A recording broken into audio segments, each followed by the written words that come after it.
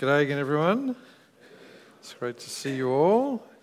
I hope you've been enjoying this series in Genesis. I've been really enjoying getting into Genesis 1 to 12. I probably shouldn't ask whether you've been enjoying it. I've been doing most of the sermons, so that might... I hope you found it helpful, and in particular, the way it really helps us understand who we are as human beings in God's world, how it helps us understand this world we live in. And I think what you see is that when you understand the world the way Genesis 1 to 12 explains it to you, it makes sense. It makes sense of our world in a way that many people can't make sense of it. But also, I want to keep reminding you, it's all part of one story. So if you've missed, because you've been away on holidays, lots of us been away on holidays with the school holidays and things, if you've missed any weeks, go back and listen to the podcast so you don't miss out, and make sure you read the chapters in between. We can't cover everything in these chapters. But now I'm going to pray, and we'll get into this very famous story. So let's pray. Our Heavenly Father, we thank you for all that we've learned in Genesis 1 to 11 so far, what we've learned about you, what we've learned about ourselves, what we've learned about our world, and we pray that you might continue to teach us by your word this morning, and especially that you might help us to learn from the sin of Babel. And we pray this in Jesus' name. Amen. When I was about 19, I went to America, and I was down the very, very deep south, down in New Orleans, and there was this big American football game on. It was called the Sugar Bowl, and it was sort of like the Super Bowl, the grand final for two college university football teams. But college football in America is bigger than our professional football. And so these two, they were both, it was the University of Florida and the University of the State of Florida, something like that. They sound exactly the same to me, but I just had to pick a side and go for one. And they'd taken over New Orleans, and the stadium, which seated 80,000 people, was totally sold out. And this is for a college football game. So I thought, I want to see this. So I found this English guy outside the stadium. They're always English. And he sold me a ticket that he assured me was on halfway and just at the right place. So anyway, I bought my ticket. And as I went in, I needed oxygen to get to my seat. It was so high up. I had to lean around a pole and use binoculars to see the field. My English friend must have been mistaken. But anyway, as I got there was a guy already sitting in a seat there, and I said, "G'day."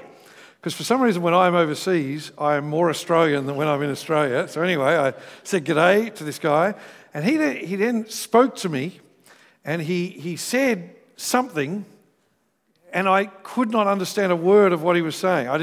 He spoke, and there was a lot of noise in the stadium and everything, but I just couldn't get it. I said, "Oh, I'm sorry, mate, can you repeat that?" And so he said it again. This time he seemed to say it for twice as long, and I genuinely could not understand a word of what he said. And so I did that thing where you take a punt, and I just sort of went, "Oh, yeah, that's right, yeah." I had obviously misread what he was saying, because his face just went totally dark. It was obvious he was terribly offended, and he got up and just walked away. There were no other seats in the stadium. He never came back, so I don't know where he went. I don't know where he found a seat. And to this day, I've wondered, what did he say to me? I've sort of run it through in my mind, and I've wondered if he said something like, "My mother is in hospital, really sick, but I'm here for the football," or something. And I've gone, "Oh, yeah," but I will never know. So if he's listening to the podcast, perhaps he can send me an email so I understand it to tell me. But that is the difficulty of communication in our world, isn't it? And this guy and I, we even spoke the same language, in theory at least. But that is the reality. Our world is divided. It's divided by language. It's divided by culture. Communication is hard. That is just a reality of our world. And today we are seeing where that all began. We're seeing the story of the Tower of Babel, where God scattered people, where God divided people, and we've been dealing with the consequences of what happened there ever since. So let's get into this famous story, but like I keep saying, to understand it, you need to see where it fits in the whole story. So I want you to go back to the end of the story of Noah that we saw last week. So if you need a Bible, put up your hand, and Adriel will get one there for you. But if you've got your Bible there, turn back to chapter 9. So last week, we had the great flood, where God judged the world. Effectively, then he recreated the world. And so as Noah and his family got off the ark, it was like they were in Eden again. It was like they were back at the beginning again. They were the new Adam and Eve. This was a fresh start for humanity. And so God gives them the same task that he'd given the first human beings. So flick back, chapter 9, verse 1 says, God blessed Noah and his sons and said to them, be fruitful and multiply and fill the earth. And then go down to verse 7, it says, but you be fruitful and multiply, spread out over the earth and multiply on it. And so if that sounds familiar to you, that's because it should, because it's what God said for the first human beings to do. So having destroyed creation and then recreated it, God says, now get back to that task I've given humanity. This is humanity's marching orders. That's what it was to obey God at that time. So God wants humanity to multiply, spread out over the whole world. So Noah and his sons obey God, and that's what you see in chapter 10. So go to chapter 10. I've called it Humanity All One Family. Look with me from verse 1. It says, these are the family records of Noah's sons, Shem, Ham, and Japheth. They also had sons after the flood. Japheth's sons, Gomer, Magog, Madai, etc., etc., etc. Now, this is one of those chapters in your Bible where our eyes often glaze over. Be honest, in your Bible reading plan, when you come up to this chapter, you just sort of scan down and go on to the important bit on the next chapter. You're not alone if you do that. There's a reason we had chapter 11 read and not chapter 10, even though we're looking at it all this morning. All these lists of names, so boring, or so we think. Actually, this is really important, and there's a reason it's there. It's because this is Noah and his sons doing what God had called on them to do, multiplying and settling the world. This is humanity obeying God at this point. Now, as I keep saying in this series, these chapters are history. These are real people. They are real nations, but they're written in a richly symbolic way. So all these people and nations and tribes are real. If you look down at verse 15, it says, one of the sons of Ham was Canaan. And it says his descendants were the Jebusites and the Amorites. They were the people, this is talking about the real people, several generations down the track, who would live in the promised land, who would fight with God's people when they came in after their captivity in Egypt. We'll see it next week, but it's from the sons of Shem that God would choose Abraham to build a people for his very own. That's why to this day, Jews are called Semites, descendants of Shem. That's where that comes from. So sadly, this week, if you've been watching the news, we've been hearing people yell horrible anti-Semitic things at protest. This is where that name comes from. They are anti the sons of Shem. They are anti the descendants of Shem. So this is real. These are real nations, real descendants it's talking about. But it doesn't, I think, capture every tribe and every nation. You know, the indigenous people of North America or Australia are not on the list. Don't try to force them in as sons of Ham or something like that. And the fact that it stops at 70 descendants or 70 nations suggests to me that it is somewhat symbolic. 70 was a number, 7 was the number of completeness, 10 meaning large. I think it's a bit like us saying there were hundreds of nations. I think that's what it's doing by having a list of 70 there. So there's symbolism to this. The idea is humanity did what they were told. Humanity spread out and completely filled the earth. Now that I want to pause just at this point and make a couple of points out of chapter 10. We're about to get to the division of chapter 11. But before we do, this little chapter just reminds us of the sameness of humanity. Genesis 10 reminds us that all people are related. We are all image bearers of God who trace our descendants to the same place. We might be 3 millionth cousins, 2 million removed or something like that, but we are all cousins. Whatever our colour, whatever our race, wherever we live, we all share the DNA, is how modern science might put it. We all come from the same source, is how the Bible would put it. And this is why it's such a sin to hate or kill any human being. This is why it is such a sin. Look at what God said to Noah back in chapter 9, verse 6. Look back to chapter 9, verse 6. He says to Noah, whoever sheds man's blood, his blood will be shed by man, for God made man in his image. See, there is some truth to that idea of the universal brotherhood or the universal sisterhood of humanity. More than that, this means that all people are given life by God and accountable to God for their life. People are not accidents. So look at how Paul puts this in Acts chapter 17. This is him speaking to the Greeks. He says, from one man, he, God, has made every nationality to live over the whole earth and has determined their appointed times and the boundaries of where they live. He, God, did this so they might seek God, and perhaps they might reach out and find him, though he is not far from each one of us. For in him we live and move and exist, as even some of your own poets have said, for we are also his offspring. So we're going to see next week how God decided to work through one particular nation. We're going to see how God chose the descendants of Shem through the line of Abraham to make his plans happen to save the world. But that doesn't change the fact that all people from all nations are special to God, and all people from all nations are given life by God, and God wants every person from every nation to reach out and find him and give him the honour and the glory that he deserves. But sadly, that common humanity is broken at chapter 11. So come with me. Now we're at the main point, the Tower of Babel, humanity divided. Come with me to chapter 11, verse 1. It says, at one time, the whole earth had the same language and vocabulary. Now, eagle-eyed readers will say, hang on, how can that be? Because chapter 10 that came before just said all these nations that spread out had their own language.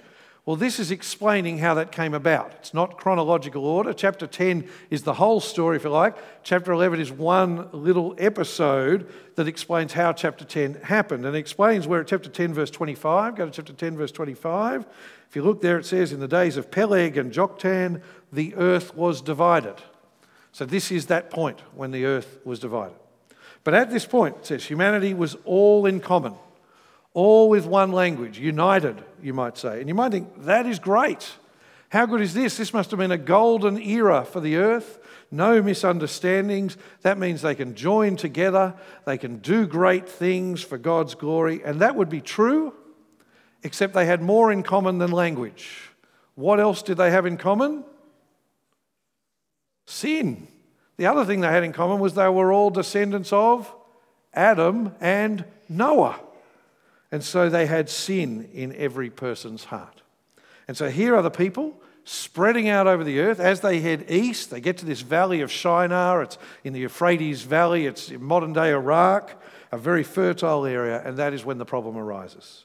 I've called it the sin of Babel, human arrogance. Come with me to verse 3. It says, they said to each other, come, let us make oven-fired bricks. I was careful there, Brett. They used brick for stone and asphalt for mortar, and they said, come, let us build ourselves a city and a tower with its top in the sky. Let us make a name for ourselves. Otherwise, we'll be scattered over the face of the whole earth. Now, what was the problem with this? What's the problem? I mean, human ingenuity is a good thing, isn't it? We love it when human beings come up with new things. It's wonderful. They worked out how to build bricks. Aren't we thankful for that? We wouldn't have this building if people hadn't discovered that. They worked out how to put them together. What's the problem? Well, there's two problems. I think the first is less obvious, so I'm going to go there first. The first problem is they say they want to build a city so that they won't be scattered over the face of the whole earth. Now, what's wrong with that? There is nothing wrong with people living in cities. Praise God. I am a city boy. I like my trips to the country to be short and sweet. That's for holidays. I want to come back. And in time, God would establish his people in a great city, Jerusalem. God is not against cities. But at this point, what had God commanded people to do? Remember? Spread out over the whole earth and multiply. This was humanity saying, get lost, God. So that's the sin here. This was humanity saying, get lost, we know better. Now, I wonder if it also expresses a lack of trust or a lack of faith in God. You see, we gather in cities for convenience sake. The reason I like living in a city is I'm close to the beach and I'm close to the movies and I can go to the shops and get whatever I want. I don't like the idea of living in the country and having to wait for it to come to me. I live in a city for convenience sake. Also, you've given me a job here to be your pastor. That's the other reason I'm here. In the ancient world, people gathered in cities for security. That's why they gathered. It was to protect themselves from the wolves and the lions and, sadly, from other people. So I wonder if behind this sin was a lack of trust in God for their security. See, it took faith in God to trust him to spread out into unknown new areas with wild animals. It's much easier to seek your security together. I think this is the temptation, the first expression of that temptation we all have to build barns here on earth. That temptation to seek security in this world rather than trust in the goodness of God to provide. It's that temptation we have to hold back, to not be generous because we need to find our security in this earth. I wonder if that's behind this sin. But the second part of the sin of Babylon is even more obvious. Look at verse 4 again. And they said, "Come, let us build ourselves a city and a tower with its top in the sky. Let us make a name for ourselves."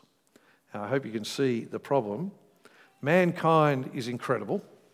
We alone, we're not the same as the creatures.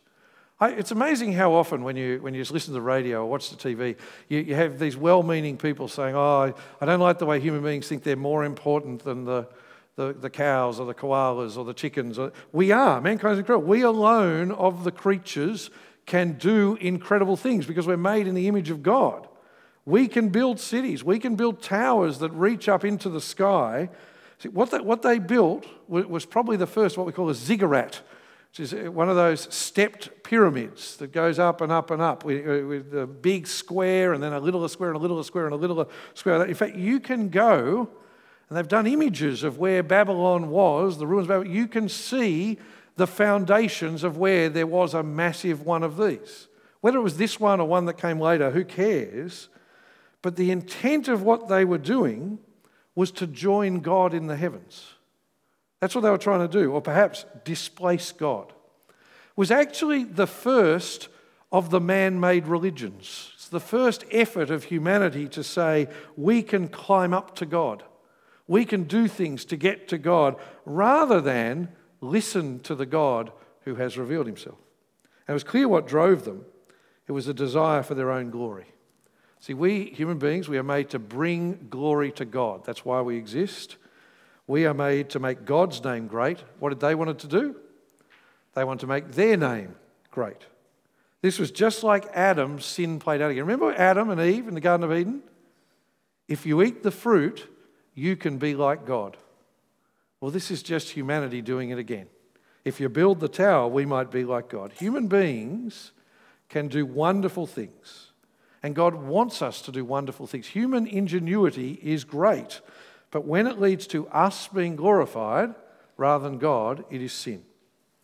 I know the world mocks it, but I think that's why it's wonderful when the actor getting his Oscar or the Olympian getting their gold medal or the politician winning the election says, "I thank my Lord and Saviour Jesus Christ." And I know the world, will write an article in the paper going, "Oh, was Jesus there helping you get over the bar?" Or "Was Jesus there helping you?" And they mock it. But it's actually a wonderful thing when someone says that, because they're recognizing, I've done this thing, but it's by the power of God and it's for God's glory. I think that's beautiful because they're recognizing even the greatest human accomplishments are not for us. But of course, that's the exception. The sin of Babel is alive and well, isn't it? It's alive and well at the international level. It's what drives dictators to invade other countries and build massive statues of themselves. That's just the sin of Babel at work. But I'm more worried about the sin of Babel right here at a personal level, because it's what drives every one of us to seek the praise of men, to want other people to think we're great rather than to seek the glory of God. Well, that brings us to God's response. Come with me to verse 5. Through this series, I keep talking about how beautifully written these stories are in their original language, how they draw the reader in to focus on certain verses. That verse here is actually verse 5.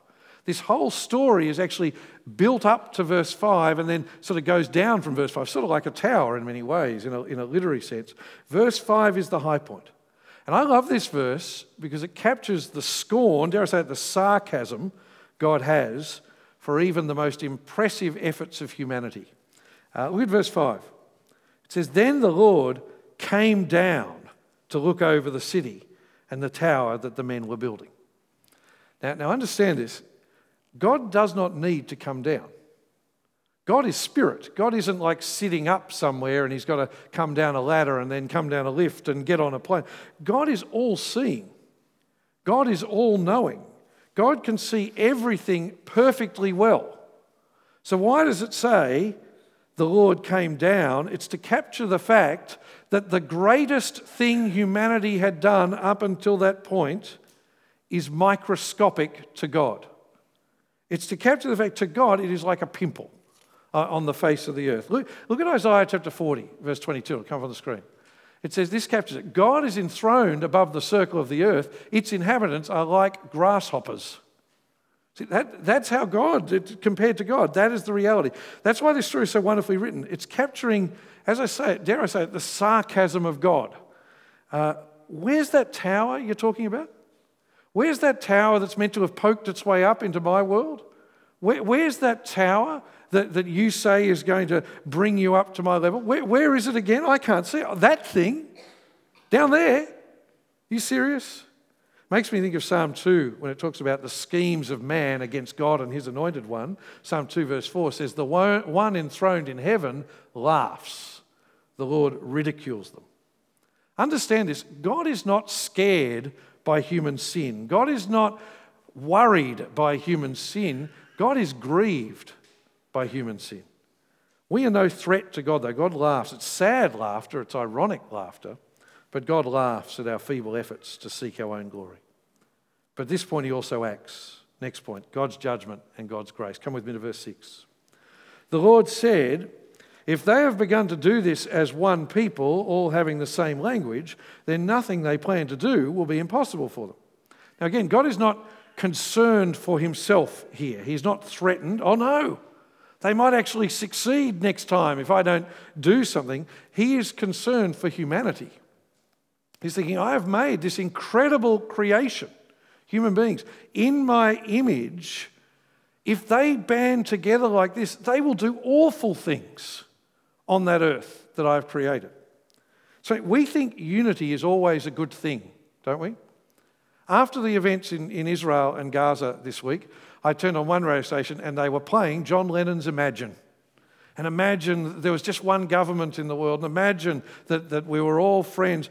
Actually, when sinful human beings get together without God, sin gets worse. If all of humanity was united without God, there is no telling the evil we would do. You see this if you look at the Soviet Union, the history of the Soviet Union, which now has created Russia and Vladimir Putin and all that. That idea that everyone could get together and share everything in common in a wonderful state where there are no classes and no private wealth sounds wonderful in theory, but it doesn't account for human sin. You see? And so where does it end up? Where did it end up for them? With powerful people rising to the top and perpetuating evil and atrocities on everyone else. And every time it excludes God and it persecutes people who want to find God. Be very, very careful longing for unity in our world, or at least a unity without God. So God acts to divide humanity. Look from verse 7. It says, come, let us go down there and confuse their language so they will not understand one another's speech. So from there the Lord scattered them over the face of the whole earth, and they stopped building the city. Therefore its name is called Babylon, for there the Lord confused the language of the whole earth, and from there the Lord scattered them over the face of the whole earth. The name Babel, or Babylon, is a beautiful play on words. In the Hebrew, it's connected to the verb to confuse. And that's carried through to English when they translated our King James Bible. It's where we get the word Babylon, someone who just babbles, someone who just, you can't understand them, they're just sort of confused. In time, though, in the language of the Babylonians, it meant the gate of the gods. So you see the wonderful irony? They tried to build a gate to the gods. God said, you're just going to end up babbling. That's what it captures. Now, what God does here is an act of judgment. God scatters humanity. God divides humanity. This is God's judgment on human beings, but it's also an act of grace. See, it's only because God did this that humanity actually did what it was meant to do. It's only because God did this that they didn't say, let's hang out in Babylon together, and actually went to the ends of the earth like God had commanded. But more than that, God, in doing this, was limiting the impact and the power of human sin. It's funny, we just think if all the different nations of the earth with all their leaders just came together, that would solve all our problems. Actually, it would be even worse if we didn't have different countries and different governments, because it limits the damage the sinful rulers that rise to the top can do. Imagine if Vladimir Putin didn't just control Russia. Imagine if he controlled the whole world. So people love this idea, one world, all united, people living in peace. Yes, if it was united under God. Yes, if Jesus is the king. But not if it's united under someone like me. Not if it's united under sinful humanity. God's scattering is both judgment and grace. But that leads us to God's answer to Babylon, our final major point.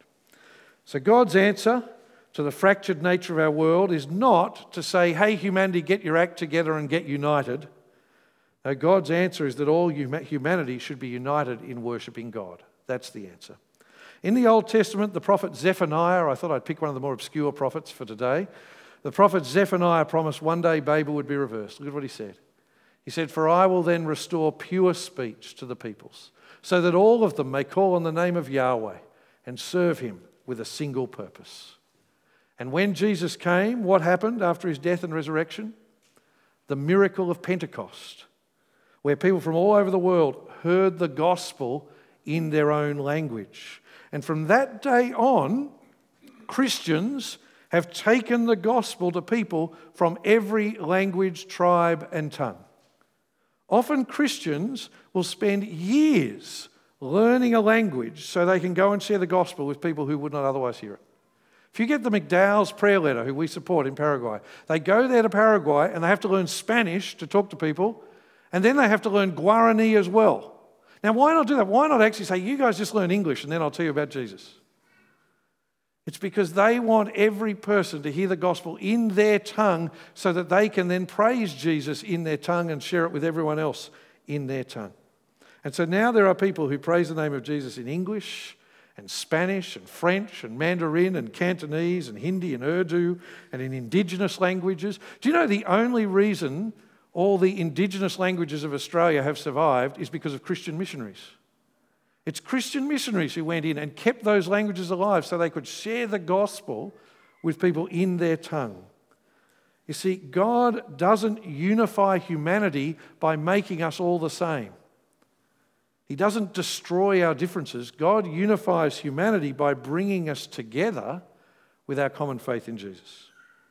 Yes, sadly, the church fails at points, and sadly, the church divides at points, and is always sad when Christians divide. But even so, there is actually nothing in all of history that compares to the Christian church. There's actually nothing in all of history that compares to this, what we have here this morning, and what you would see if you come on tonight, on Sunday night. Nothing, where people from, if not every nation on earth, a whole heap of them, join together and worship the God and Father of our Lord Jesus Christ. That is God undoing Babel, and we are a part of that as his people. And where will we see that most wonderfully? It's when Christ returns and he establishes a new creation, his new heavens and his new earth, and we will stand side by side with people from every nation, every tribe, every tongue, every language, declaring God's praises. We read Revelation 5 before, but I've got a quote from Revelation 7. It says, after this I looked, and there was a vast multitude from every nation, tribe, people, and language, which no one could number, standing before the throne and before the Lamb. They were robed in white with palm branches in their hands. For some reason it says it twice there. Go to verse 10. And they cried out in a loud voice, salvation belongs to our God who is seated on the throne and to the Lamb. Won't that be wonderful? See, that's when the division of our world will be gone once and for all, when Christ returns and people from every nation, every tribe will declare the praise of Jesus in their own language. Come, Lord Jesus. Well, as I finish, I just want to remind us, we are tempted by the sins of Babel every day. That desire to be your own boss, that desire to make our own decisions without reference to God, that desire to seek security in this world, that desire to make my name great, to care what other people think of me more than I care what God thinks of me, that desire to make myself the center of the world rather than God, to seek after our glory. And the answer to the sin of Babel is really, really simple. Stop searching for your identity in all those sorts of places and just trust in Jesus. Remember, Jesus said, seek first my kingdom, seek first his kingdom and his righteousness. And the irony is you get the other things as well. See, we want to be people who live for the glory of Jesus, not for ourselves. And we can do that because Jesus has come to fix the sin of Babel. Let's pray. Our Heavenly Father, we admit that all too often we are like the first humanity, that all too often we look for security in this world and we look for the glory of our own name rather than the name of Jesus. And so we repent of that. But Father, we thank you that you have provided the solution to the Tower of Babel, that you have sent your Son and he is the Saviour of all people. And so we pray that your gospel might go out to every nation. But we also long for that day when the divisions of our world are done away with once and for all, not with some false Babylonian unity, but with a unity where we stand together declaring the praises of Jesus. And we pray this in Jesus' name. Amen.